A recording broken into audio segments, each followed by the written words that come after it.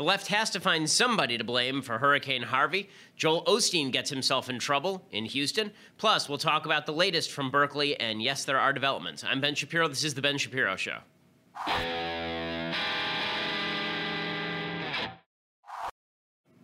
So you may not know the difference at all, but it is 1,000 degrees in this studio. Our air conditioning is broken today, so if you see me and it looks like I'm sweating copiously, or if it doesn't look like I'm sweating at all because I'm made of ice and steel, it's all the same. It's very warm in the studio. Nonetheless, we will soldier through because that's the kind of people we are. It's just like Normandy, because on the left, everything is like Normandy. So in any case, we'll talk about everything having to do with Joel Osteen, whether or not he actually barred people from his giant Lakewood church in Houston. There's been a lot of talk online about that. We'll also talk about the left's obvious and deep desire to peg Hurricane Harvey on someone and something beyond weather. We'll talk about all that stuff. But first, I want to say thanks to our sponsors over at Boll & Branch. So when it comes to sleep, as I've said many times on the program, I stink at it. I'm good at a great many things, not including dancing. But another thing I'm bad at is sleep. Sleep is not my thing.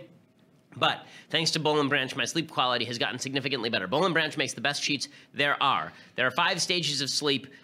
All of them can be better with these sheets. The fact is they are 100% organic cotton. They breathe better. Don't worry about the thread count on your sheets. This is what I've learned from Boll & Branch. You go to the grocery store and outside in the parking lot, there's some skeezy guy who's selling sheets. You're like, oh, it's 1,000 thread count. I'm sure it's great. No, it turns out it's made of plastic and it's a tarp. What you need is the organic cotton sheets over at bollandbranch.com. They don't make you pay the expensive retail price, so you're paying about half the price you would for twice the quality of these kinds of sheets. You can try them for 30 nights if you don't like them. You can send them right back for a full refund if you don't like them, and I promise you, you will like them. Everyone who sleeps on Boll & Branch sheets that I've talked to really, really enjoys them. The only sheets that we allow in our house are Boll & Branch. Bought them for my kids, bought them for myself. They are really terrific. Go to bollandbranch.com today. You get $50 off your first set of sheets plus free shipping when you use the promo code Ben. Again, that's bollandbranch.com, B-O-L-L, and branch.com, and use that promo code Ben. You get $50 off your first set of sheets plus free shipping. 3 ex-presidents and Bill Clinton's lovers, presumably, sleep on Boll & Branch sheets. They are highly recommended. Bollandbranch.com. Use that promo code Ben. Best sheets in America. They're really terrific. Okay, so the big controversy that has lit the internet aflame is happening over Joel Osteen's church, Lakewood Church. So for those who don't know Joel Osteen is a preacher of what they call prosperity gospel. Prosperity gospel is basically the notion that if you follow God's rules and give lots of charity, that God will be nice to you and make you rich. This is the God is gumball machine view of life. I am not a fan. There are people in the Jewish community who do something similar. They do this routine where it's like, well, if you give a lot of charity, then you will surely prosper and you will do better in life and there will be material benefits. There's certain behavior, I think, that you follow, secular or religious, and you're more likely to prosper. Like, don't have kids until you're married, finish high school, make good decisions with your money, don't blow it all on booze and strippers. Right? I mean, like these are obvious things that if you follow God's plan or basic human morality, you're more likely to be prosperous, but that's not really the baseline of prosperity gospel. Prosperity gospel says God wants you to be wealthy, God wants you to be rich, and therefore, if you pray hard enough and give enough charity and you act in a gospel-forward manner, then you will inevitably become wealthy or rich because God wants you to be rich. Joel Osteen has made a fortune off of this. He lives in a $10.5 million home in Texas. He also has a show, a televangelism show that's watched by some 42 million people a week, I guess.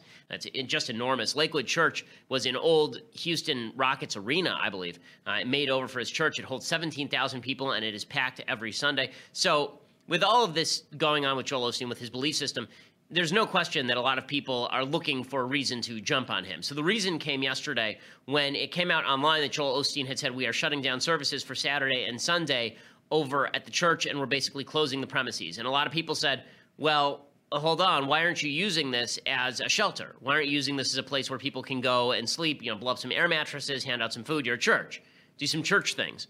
And the social media people started to go nuts. So the church itself said, we are flooded, right? I mean, the parts of the premises are flooded. This is not a good place to go. We're coordinating with the city. And then people started tweeting out photos of what things look like over by Lakewood Church, like right now, and it looks nice and dry over there by August 27th, August 28th. Here's a picture of what it looked over by Lakewood Church. A lot of people were blasting Osteen over all of this. But then Osteen's church released some photos of parts of the premises and what they look like, and you can see that some parts of the premises are flooded. Right? You can see here that this thing looks like it's about under 2 feet of water, this pillar over here. And here is underground. Looks like there's about 6 inches of water in the parking lot. So clearly they're not getting off scot-free. But everybody is eager to jump on Osteen. So critics of Osteen are eager to jump on him because they think that his preaching of the gospel is materialistic and non-spiritual. And a lot of people on the left are eager to jump on any pastor whatsoever. So I think that before people on the right religiously make common cause with people on the left who dislike religion generally against Osteen, they should take into account what's really going on here. A lot of people on the left would have bashed any church, any major church, that didn't open its doors because they're looking for an opportunity to bash religious people. That said, Osteen should have known better than all of this, obviously. Osteen should have known that there are people who are going to look at the prosperity of his church, how big it is, and say he should have been doing more throughout all of this. But it's not quite as clear-cut as the internet wants to make it, and that's why I wanted to sound off on that today and sort of let you know what the true story is, that a lot of this a lot of the criticism of Osteen seems a little bit overblown to me. Now, I think you can criticize his ideology without criticizing his particular actions in this case, because I'm just not sure that his actions in this particular case are worthy of ire. I don't have enough information, and from what I'm seeing, according to the city and according to Osteen, it doesn't look like he was shutting his doors. I mean, there have been prior disasters. I think during Hurricane Rita, he opened his doors to people who are looking for shelter. They've now opened their doors. They've got the air mattresses out. They're saying it has nothing to do with social media. I'm sure it does have something to do with social media.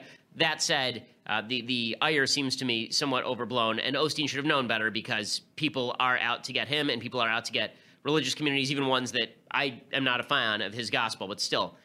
Religious leaders have to know that there is a double standard when it comes to religious leadership. The things a secular leader would do and stink at are not going to be taken the same way if a religious leader does them, because they're just held to a higher standard, particularly people who are already they're suspected of prospering off the Gospels. Okay, so with the Osteen thing out of the way, I want to talk a little bit about the left's perspective on the hurricane itself. So the left has been jumping to conclusions about the hurricane, looking for somebody to blame. A few years back, during Hurricane Katrina, I think it was Pat Robertson who said, it was John Hagee, who's an evangelical pastor, and he suggested that during Hurricane Katrina, the reason for Hurricane Katrina hitting New Orleans had to do with God being unhappy with New Orleans. There were suggestions like this after 9/11. There were suggestions like this during some hurricane seasons in the late 90s. There were religious leaders who would come out and say this sort of stuff. Jerry Falwell, I believe, said it about 9/11. This idea that God was angry, and therefore he punished particular people with the weather. He punished particular people with nature. And people on the religious side of the aisle and people on the secular side of the aisle came out and said, that's inappropriate. You don't know God's mind. Who are you to say that God is doing this because he doesn't like what's going on in New Orleans? I mean, after all, Houston seems like a relatively conservative place, and now you got the hurricane hitting this place. The secular left went nuts, right? The secular left said, how dare you attribute the sins of the people, attribute the hurricanes or the natural disasters to the sins of the people? How dare you do all those things? The truth is that the secular hard left is just as religious as some of the people on the hard right. They're just as eager to look for some cause outside of the weather to explain what just happened in Houston. And this is a tendency of the human mind, is to jump to a conclusion, these kind of just so stories about why things happen the way they do. Sometimes you feel like you can see God's hand in the universe and you feel like it's relatively clear.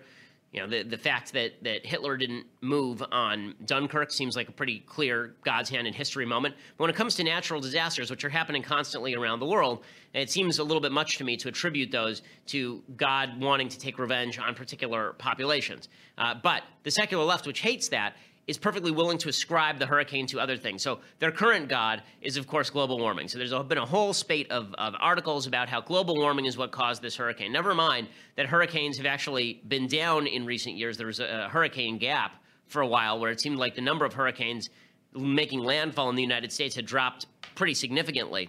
The left said that was due to global warming. Now the left is saying that the size of this hurricane is due to global warming. Well, their suggestion is that the sort of gas fuel for hurricanes is warm water, that when hurricanes are moving over warm water, then the water evaporates more quickly, and because it evaporates more quickly, it becomes part of the vortex, and it leads to harder, longer hurricanes.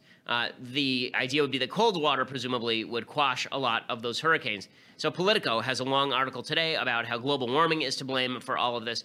There are a bunch of people on the left who have been tweeting out that global warming is to blame for all of this, that it's because of all these evil oil companies in Texas that all this is happening. Cenk Uygur, who I've debated, obviously, at Politicon, He tweeted out, U.S. taxpayers should help people of Houston in light of this tragedy, but not one dime to oil companies who helped cause it in the first place. The suggestion being that oil companies drilling and providing a service to people who need oil, they are responsible for the size and the scope of this hurricane. Politico has a long article, as I say today, all about how global warming is the problem. Their article is titled, Harvey is What Climate Change Looks Like. A guy named Eric Holthaus wrote it. He says, in all of U.S. history, there's never been a storm like Hurricane Harvey. That fact is increasingly clear, even though the rains are still falling and the water levels in Houston are still rising. But there's an uncomfortable point that so far everyone is skating around. We knew this would happen decades ago. We knew this would happen. We didn't care. Now is the time to say it as loudly as possible. Harvey is what climate change looks like. Well, not really. Not really. So they say that Houston has been sprawled out into the swamp for decades, largely unplanned and unzoned. Now that pavement has been transformed. It has transformed the bayous into surging torrents and shunted Harvey's floodwaters towards homes and businesses. So these all might have seemed like a good idea at the time, but it was a bad idea. What does that have to do with global warming? Nothing. It has to do instead with urban planning. That has nothing to do with global warming. I'm going to explain why this global warming stuff really is evidenceless in just a second, even according to some of the left's favorite sources. But first, I want to say thank you to our sponsors over at the USCCA. So if you are ever forced to defend yourself with a firearm, forced to defend your wife, your child, your family, it's a decision that you make on the spot. Try to picture the instant you know that the threat is real and you're actually going to have to pull the trigger. Many of us know that we would act. We know that what we would do, but we wouldn't know how to do it and we wouldn't know what to do in the aftermath because the police will show up and they will ask you questions and they may indeed arrest you. This is why you need protection from the law, even though you are acting in accordance with the law. Get self-defense insurance from the USCCA. They will support you with 100% upfront coverage for criminal defense, civil suits, and bail funding. They have 24/7 critical response teams, so it's the middle of the night, doesn't matter, USCCA is there, local attorney coordination, and more. Visit defendmyfamilynow.com for coverage starting at just $13 per month. We already know that if something bad happens, we're going to have to defend our loved ones, but now we should be prepared for the legal and financial battle that is sure to follow. Go activate your membership today at defendmyfamilynow.com. You'll also be entered to win a brand new gun. Go to defendmyfamilynow.com so you get a chance to win a gun. They'll give you the training that you need, plus they give you the defense that you need in case you get in legal trouble for exercising your Second Amendment rights. Okay, so the left is trying to blame global warming for all of this.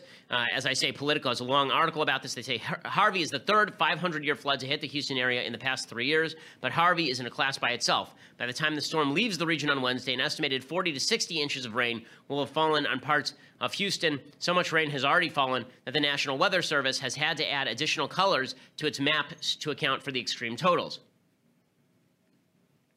They say this is already the worst rainstorm in U.S. history. And they say the people of Houston didn't choose this to happen to them, but what happens next is critically important to us. Climate change is making rainstorms everywhere worse, but particularly on the Gulf Coast. Since the 1950s, Houston has seen a 167% increase in the frequency of the most intense downpours. Okay, so the idea here is that global warming has made the world warmer. This is what's causing this increased intensity of storms. Okay, there are a few questions here. One, we still don't know how much human activity has actually contributed to this level of global warming. We don't, even if you accept the IPCC's kind of average temperature increase, which they say is going to increase about 7 degrees Fahrenheit over the next century. It's still unclear from most scientists what percentage of that is due to human activity. It's unclear what the solution to that is, and it's unclear that you can actually attribute individual weather events like this to global warming itself. Now I'm going to quote you, the Geophysical Fluid Dynamics Laboratory, the government agency at the National Oceanic and Atmospheric Association. It says, quote, "It is premature to conclude that human activities and particularly greenhouse gas emissions that cause global warming have already had a detectable impact on Atlantic hurricane or global tropical cyclone activity. That said, human activities may have already caused changes that are not yet detectable due to the small magnitude of the changes or observational limitations and are not yet confidently modeled." In other words, we don't know. Right? We just don't know. So they said that, there's not enough information to know at this point what the story is going to be. They say anthropogenic warming by the end of the 21st century will likely cause tropical cyclones to have substantially higher rainfall rates than present-day ones, with a model projecting an increase of about 10 to 15% for rainfall rates, averaged within about 100 kilometers of the storm center. How do they estimate that? They say there's about a 66% likelihood that that is the case over the next century. But the left wants to attribute a 100% likelihood now.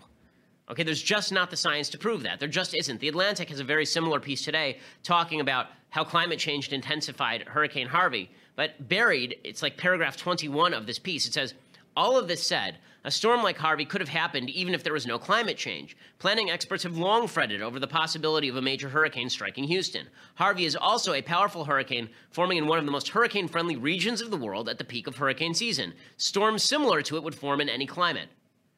Okay, this is a leftist publication, The Atlantic, saying all of this. They say it's unclear what effect climate change is having on hurricane formation across the greater Atlantic Ocean. So the idea that this is definitely attributable to global warming is just not backed. Okay, it's just not supported. Doesn't mean we shouldn't worry about it. Doesn't mean we shouldn't do more climate research on it. But the notion that this is absolutely clear and anybody who denies it is a global warming denier is just not correct. It's just not true. But the left has to attribute blame to somebody. Keith Olbermann is now attributing blame to Betsy DeVos, the Secretary of Education. This nutjob Olbermann. Here's what he had to tweet out. He said, "This hurricane is going to do less damage to schools than you are, mother bleeper." To Betsy DeVos, the Secretary of Education. All she did was tweet out, "Our prayers are with all those in the path of Hurricane Harvey." And he's angry at her. Right? He's enraged at her. There's a University of Tampa professor who was fired. I don't think he should have been fired for this, but he was fired for tweeting today that the hurricane happened to Trump supporters, that they deserved that. That hurricane happened because Hurricane Harvey is attributable to people voting for Trump. And just ridiculous stuff. And again, I think there's a broader point to be made here, which is that the left is looking for some way to attribute bad things that happen in the world to the right. We're constantly looking to government as the answer to all of our problems. This demonstrates, I think, the problem with thinking in these terms generally. When you look to government as the answer to all your problems, when you think that government is going to be God, it's going to protect you from all forms of vicissitudes. When the left has its own prosperity gospel, well, if we pray to government, we pay it lots of taxes, it will stop hurricanes. It'll stop global warming. It'll fix all of our problems. It'll prevent you from being poor. Okay, all of this is nonsense. Even religious people who don't believe in prosperity gospel understand that it's not God's job to make you prosperous. It's your job to make you prosperous in acting in accordance with God's law. Maybe you'll be more prosperous, maybe you won't. Okay, there are no guarantees in any of this.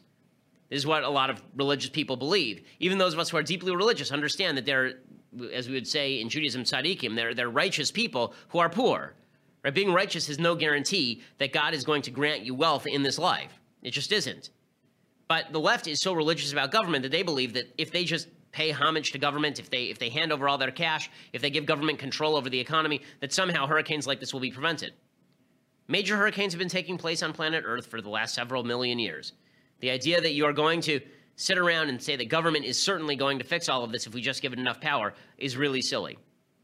But, you know, that's the left's worship. That's the hard left's worship, is trying to blame things that happen around them on someone or something so that they don't have to take into account the fact that there's some randomness to the universe that they're simply not going to be able to prevent. It's the same thing that Joe Biden used to say about how we could cure cancer if we just got government on the right page. I'm pretty sure that the impediment to curing cancer is not will to cure cancer. I'm fairly certain that everybody wants to cure cancer, you know, Mr. Former Vice President. But again, when you worship at the altar of government, then you tend to think that it's going to prevent all of your problems if you just hand over all your money. Katie Tur sort of evidenced this. Katie Tur is a reporter over at NBC News, and she was asking Senator Ted Cruz about funding for Hurricane Harvey.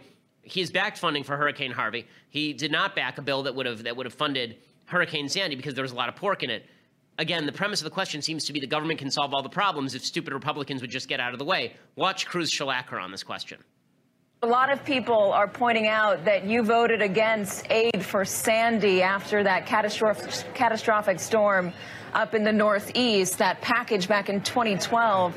And they're pointing at you and saying you're asking for money now when you weren't willing to help the people in the Northeast. What do you have to say to them?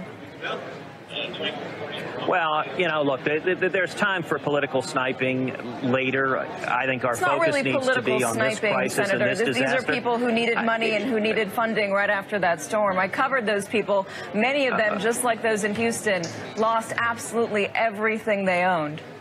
Okay, so again, she's going after him in these kind of blatant terms, but he's correct that the Hurricane Sandy bill was laden with pork. Why was that one laden with pork? The reason that it was laden with pork is because, again, Democrats think that government is God, and they think that if they just donate all their money to the government, prosperity gospel will come upon them. So for all the critiques of Joel Osteen's perspective, at least Joel Osteen's perspective still calls for some sort of worship of a higher power. The higher power the Democrats worship, apparently, is the government itself. Okay, so I want to talk about the latest from Berkeley and what Antifa's riot on Sunday means for my appearance at Berkeley in just a second. But for that, you're going to have to go over to dailywire.com and subscribe. For $9.99 a month, you too can subscribe to dailywire.com. That gets you the rest of today's show. It gets you the rest of every day's show live. It means that when we post it later, you don't have to watch the commercials. It also means that you get Michael Knowles' show live. It means that you get Andrew Klavan's show live. So you get all of those things. Plus, you get the mailbag, which is coming up on Friday. You get to be a live participant in the mailbag. Send me questions live, and I'll answer it for you live on air, which is pretty cool. So we'll do all of those things. Plus, you get the website ad-free as well. We are not only the fastest-growing podcast in the country, we're the fastest-growing conservative website in the country. Plus, if you want the annual subscription, go over to dailywire.com, get the annual subscription, and get this, the Leftist Tears hot or cold tumbler. It is wondrous. In times like these, when you're in a non-air-conditioned studio, frying your bleep off, that is when you need a hot or cold tumbler so you can sip the icy water of the gods. So make sure that you go get that tumbler for a $99 annual fee, or go over to iTunes or SoundCloud later, Spotify, any of the places that post podcasts. You can get access to the Ben Shapiro Show. Go and leave us a review. Go and subscribe over at iTunes. It helps us with our iTunes ranking. We always appreciate it. We are the largest and fastest growing conservative podcast in the nation.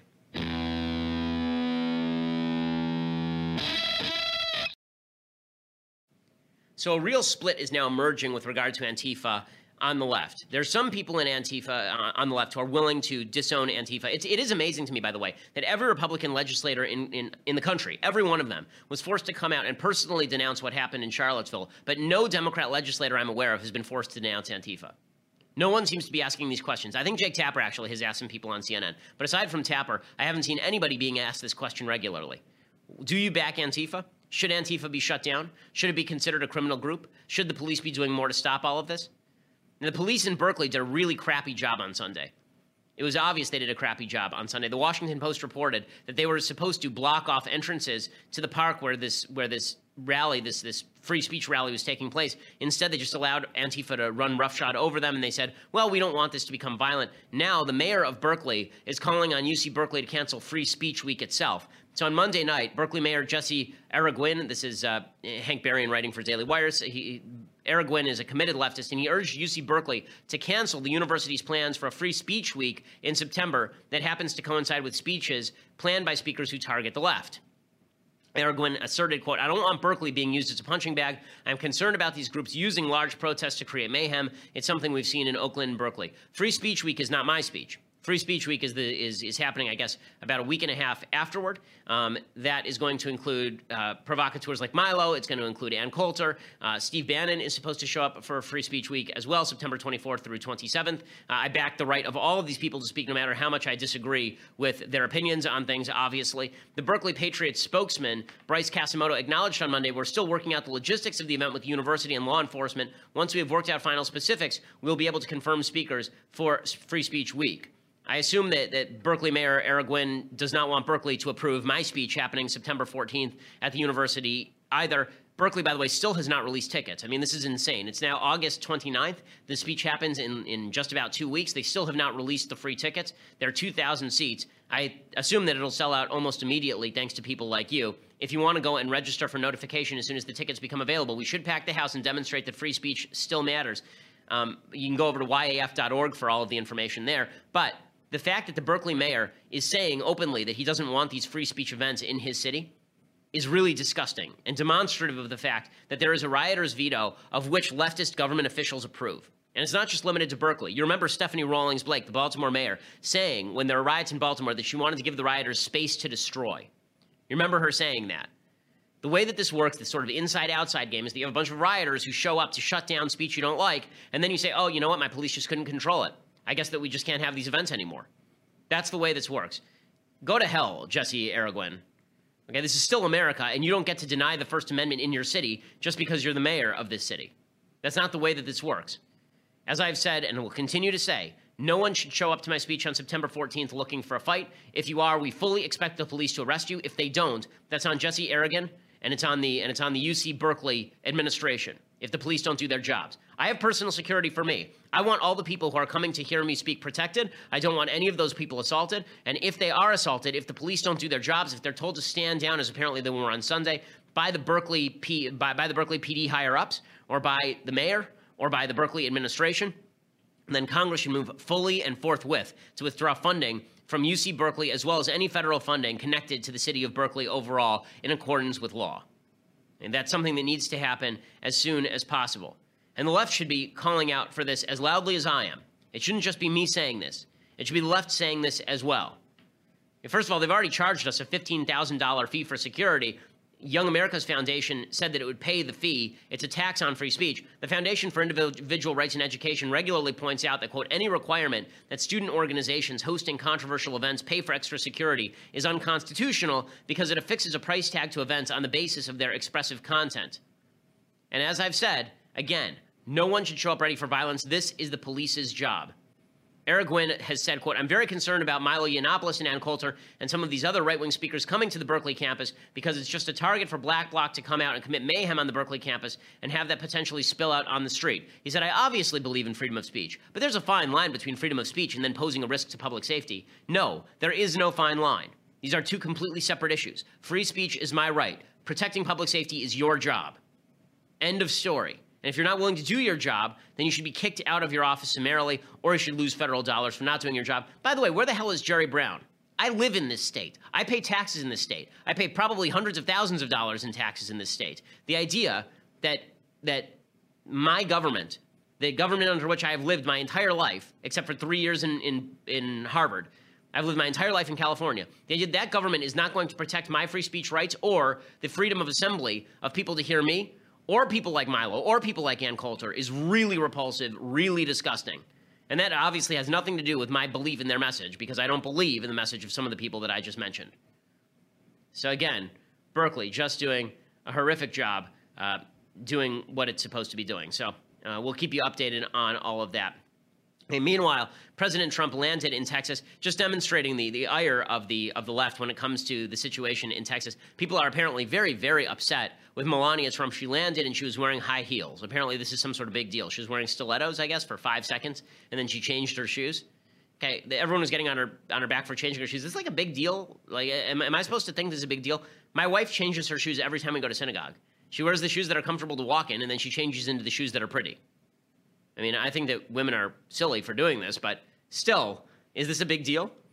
But the left has made this a huge big deal. How dare this happen? Trump is in Texas today. There are even some people at the Washington Post saying, how dare Trump land there? So let me get this straight. When George W. Bush did a flyover because he didn't actually want to land and create a security problem in New Orleans, then he was a bad guy. But when Trump flies to Texas, he's also a bad guy. Amazing how this works.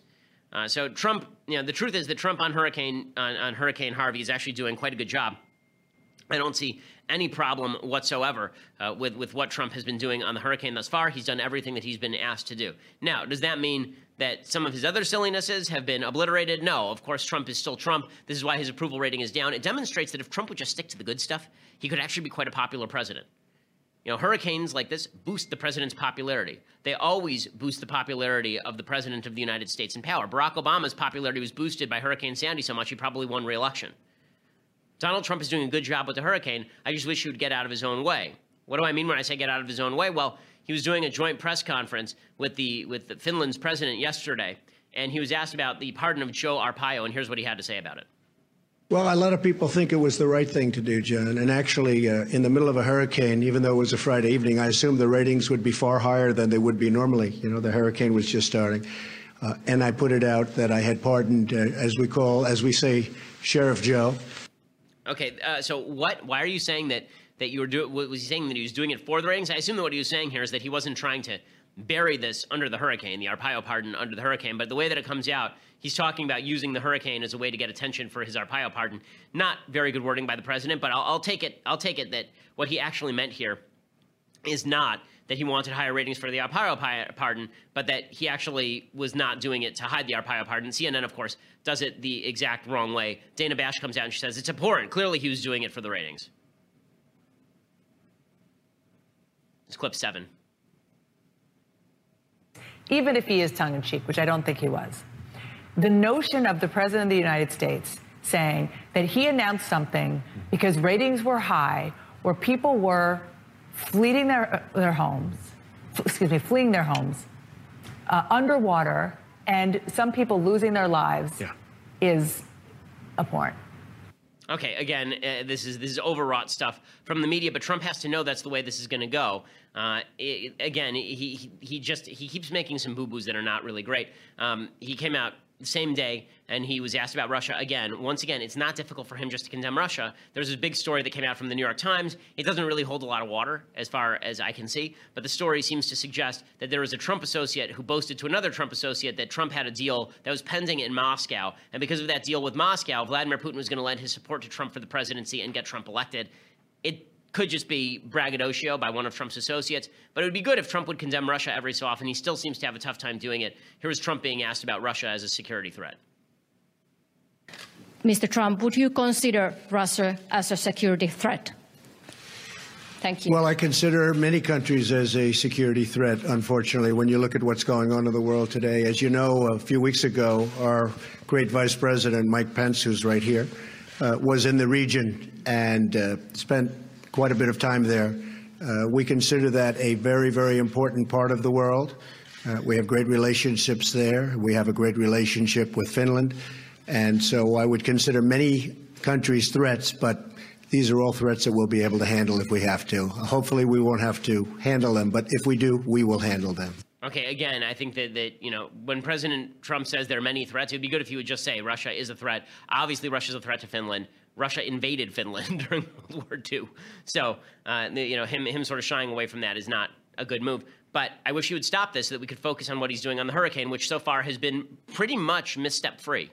I haven't seen a lot of boo-boos for President Trump during this hurricane, and it's driving the left up a wall. Okay, time for a quick thing I like, a quick thing I hate, and then we'll deconstruct a little bit of culture. So, a thing that I like, so we're going to talk a little bit of philosophy this week. So yesterday I recommended The Story of Philosophy, which is a book by Will Durant that came out in 1926, goes through a lot of the major philosophers. One of the ones he doesn't spend a lot of time on, and who has kind of lost, I would say, some of his luster, but was the leading philosopher of the foundation of the country, was John Locke. John Locke's second treatise on government is a masterwork. It is all about why men are deserving of a government that protects their individual rights.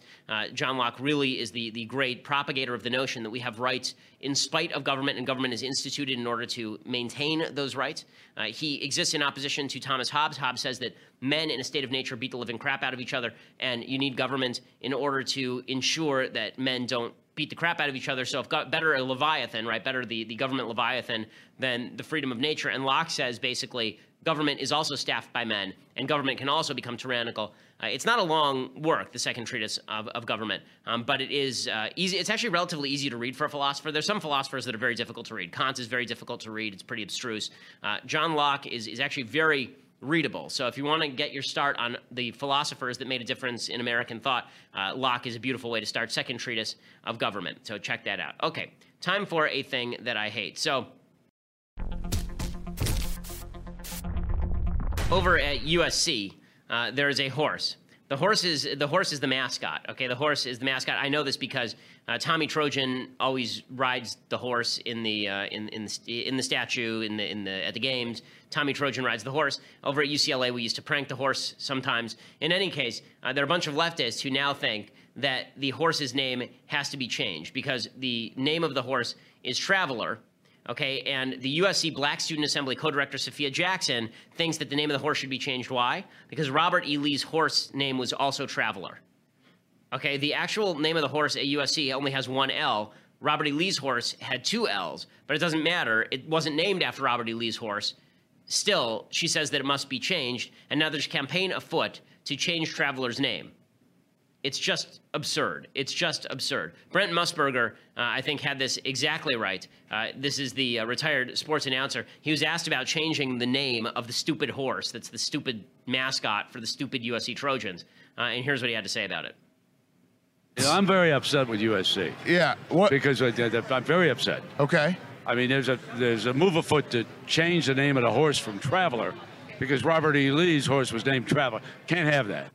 Okay, again, it's just absurd all the way through, but the absurdity is only growing on these college campuses. Today, Yale announced that it was removing a decorative piece of stonework from the main entrance of its Center for Teaching and Learning. Why? Because there's a picture of a Puritan pointing a gun at a Native American. So they spoke with faculty and other scholarly experts. They said the stonework depicted violence toward local Native American inhabitants, so the university decided to relocate the stonework. It had been wrested by the York Street entrance to the Sterling Memorial Library, but after that entrance, which hadn't been used for a long time, was reopened, the head librarian and the university's Committee on Art in Public Spaces decided that the carving's presence at a major entrance to Sterling was not appropriate. Instead, they are removing it, and they're moving it elsewhere. They've decided to move the carving and contextualize it. They said the layer covering the original stonework will be removed as well. They said we have to create a setting that clearly communicates that the content of the image is not being honored or even taken lightly, but rather is deserving of thoughtful consideration and reflection. Again, the wiping away of history. It turns out that the Puritans, who settled the area in which Yale is located, actually did go to war with the Native Americans on a relatively frequent basis. That is not a call for violence against Native Americans today, and if you think it is, that's because you're dumb. But to ignore the history of the region or move it into the back room because it's uncomfortable seems to me completely counterproductive and stupid, but that's what our college campuses have become. Okay, time for a little bit of deconstructing the culture because it is a Tuesday. Today we're actually going to do a pure deconstructing the culture. Katy Perry has a new song that is typically garbage-alicious called Swish Swish. It is with, who's in this song? Nicki Minaj? Okay, so two of my very favorite people. Just spectacular. Apparently, there are a bunch of Taylor Swift references in the Swish Swish music video. So she's in some sort of cat fight with Taylor Swift, who also wrote a garbage song targeting Katy Perry called "Look What You Made Me Do" or something. It's an awful song. Like, I gave it a listen just to see how awful it was, and I think that Swish Swish is a better song than Taylor Swift's response song. But that's like saying that certain types of feces are less offensive than other types of feces. In any case, here is the music video for Swish Swish, replete with social justice messaging, of course. Okay, it says Bingo's Bail Bond Stadium, for those who can't watch. What is what, but they don't know what is what. They just strut. Okay, she's sitting atop a pyramid of basketballs, looking all weird. And then she falls down the pyramid, and the basketball hit a janitor.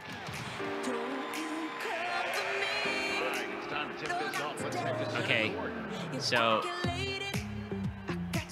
Katy Perry's basketball team is going up against apparently a bunch of wrestlers in this video.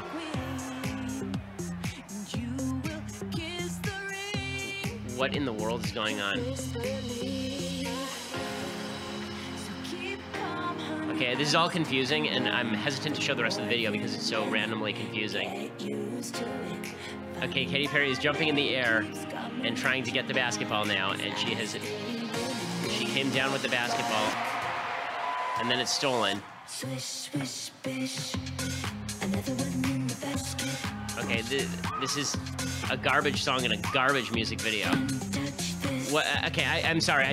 What in the world is going on? And there's some point where Nicki Minaj shows up, right? Who was high when they constructed this thing? Okay. Okay, so I'm assuming, is it sometime soon? Because I can't sit here indefinitely waiting for Nicki Minaj to show up. Okay, it's coming. Okay, and then Rob Gronkowski is in the audience. Okay, she's sitting on the bench.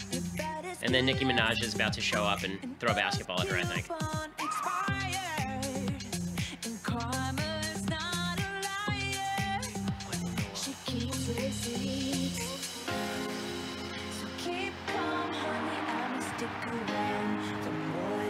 This is the worst music video I have ever seen in my entire life. It makes no sense at all. And then Nicki Minaj is about to show up in 1 second. Okay, so the actual lyrics here, I'm just gonna read the lyrics because I don't know when Nicki Minaj is gonna show up. You can keep showing it without the sound because I can't handle it. But apparently, so it says, a tiger don't lose no sleep, don't need opinions from a shellfish or a sheep. Don't you come for me. No, not today. You're calculated. I got your number because you're a joker. I'm a courtside killer queen, and you will kiss the ring. You best believe me. So keep calm, honey. I'm a stick around for more than a minute. Get used to it. Funny my name keeps coming out your mouth because I stay winning. Lay 'em up like swish, swish, bish. Another one in this basket. Can't touch this. Another one in the casket. Okay, so apparently she's very upset with Nick. Does anyone know why they're fighting, by the way? Why are they fighting other than they're both obnoxious? Like, I guess they're fighting because celebrities have to fight with each other and be obnoxious, but this kind of culture. Finally, Nicki Minaj shows up for the halftime show and then tells Katy Perry to get her act together. She gives her a buck-up speech and throws a basketball at her. If you wonder why our country is becoming stupider, it's because of this. Katy Perry actually is considered a political voice on the left. She is somebody who's considered a political voice on the left. But what are people fighting about? Why are people yelling at each other? Why are people angry with one another? Why are these singers who are multi-bajillionaires angry with one another? We have no idea, but they make music videos about it, and we're all supposed to be ensconced in culture. I think that there is a God-sized hole in a lot of people's hearts in the United States, and we're filling it with stupid culture, and the culture is getting ever stupider because we have to fill that maw somehow. And so we end up with idiotic music videos like this that don't even make any sense, aren't funny, are badly constructed, but are about some sort of minor conflict between a couple of obnoxious people who are so rich they never have to come within 3,000 miles of each other if they don't want to. Okay, I'm so annoyed by this I can't even express how annoyed I am by this music video and by Katy Perry as a whole, by her new appearance, by all of it. Like the new appearance, which is the SJW Warrior routine, and then Nicki Minaj lecturing her from her perch atop, I guess, from her perch atop the pyramid of power and wonder. If this is female empowerment, gang, I can tell you, this does not make women look very empowered. It just makes women look stupid and petty.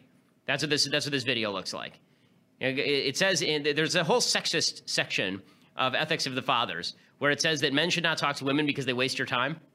Okay, I don't think that's true, but I think that if you watch this music video, this is a bunch of silly women wasting your time. And I would say the same thing if it started a bunch of dudes, but it doesn't.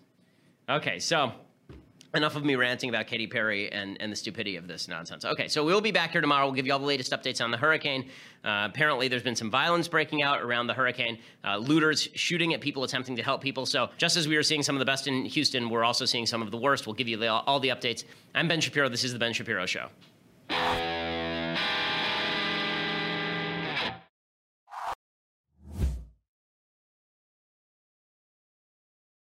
We'll get to more on this in just 1 second. First, Pure Talk believes in American values, and that free should mean, like free. So when you switch to Pure Talk today, you'll get a free Samsung 5G smartphone. There's no 4-line requirement, no activation fee, just a free Samsung that's built to last with a rugged screen, quick charging battery, and top-tier data security. Qualifying plans start at just $35 a month for unlimited talk, text, 15 gigs of data, and a mobile hotspot. Pure Talk gives you phenomenal coverage on America's most dependable 5G network. It's the same coverage you know and love, but for half the price of the other guys. The average family saves almost $1,000 a year. So I challenge you to choose a company that actually doesn't hate your guts and shares your values. Let Pure Talk's expert U.S. customer service team help you make the switch today. Go to puretalk.com/Shapiro to claim your eligibility for your free brand new Samsung 5G smartphone and start saving on wireless today. Again, go to puretalk.com/Shapiro to switch to my cell phone company. I've been using them for years. They're fantastic. You'll love them as well. Go to puretalk.com/Shapiro and claim your eligibility on that free brand new Samsung 5G smartphone. Start saving.